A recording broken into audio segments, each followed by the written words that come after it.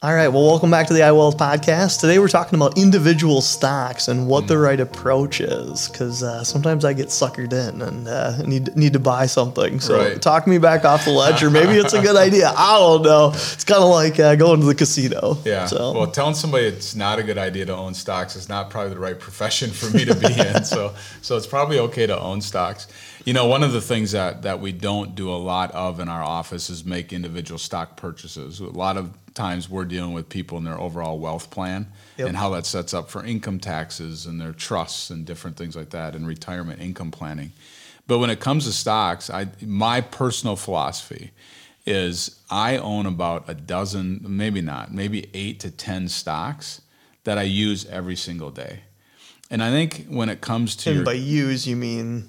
Yeah, so Starbucks. Okay. I drive a Ford pickup. Yeah, I get it. Snapchat, things like that. And I'm not saying go buy them at all. I'm not condoning it at all, those stocks, okay? I'm not making any recommendations on this. But I think it's important when you deal with your kids, or we went through this whole thing with the meme stocks last year, right? And what you should own or not own.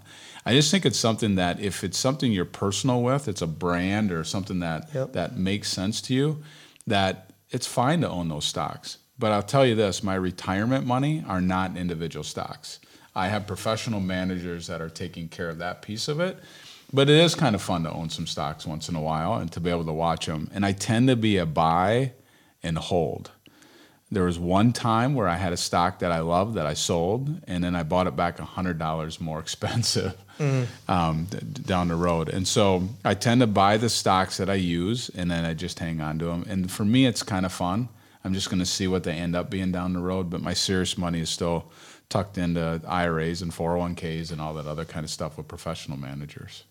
How about you? What about your stock picking? Well, yeah, that usually doesn't go too well, but as a general rule of thumb, what's interesting about the individual stock thing is having the firsthand knowledge, which is kind of what you're teaching to, right? So you're saying this thing about Starbucks. Well, because you have firsthand knowledge, you go through and all of a sudden you have 10 bad experiences at Starbucks. Well, something else is happening in the background, you know, or all of a sudden, you know, you have your Ford truck and it's consistently not doing what it needs, you know, and then other people are having this experience. So it's interesting thinking about individual stocks where you have some firsthand knowledge as to what's actually happening in that company, or at least a vested interest in what's happening. I love that. Yeah, one of the things that comes to mind when you say that is we happen to take a trip to Jamaica. Yep.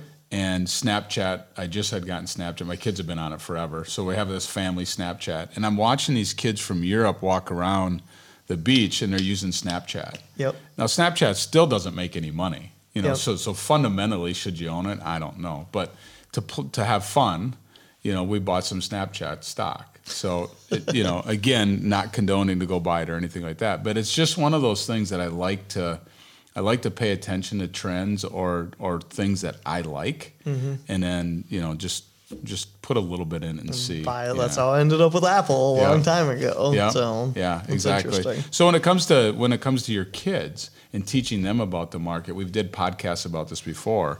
I like setting up like a Roth IRA if they're working, and then let them buy 1 or 2, 3 stocks, but let them pick the stocks on what they like or what they want to use or something they're going to see or use every day on their phone. It's kind of cool that they're investing in it, and then teach them about dividends if it's paying and things going up or things going down, those kind of things. Yeah.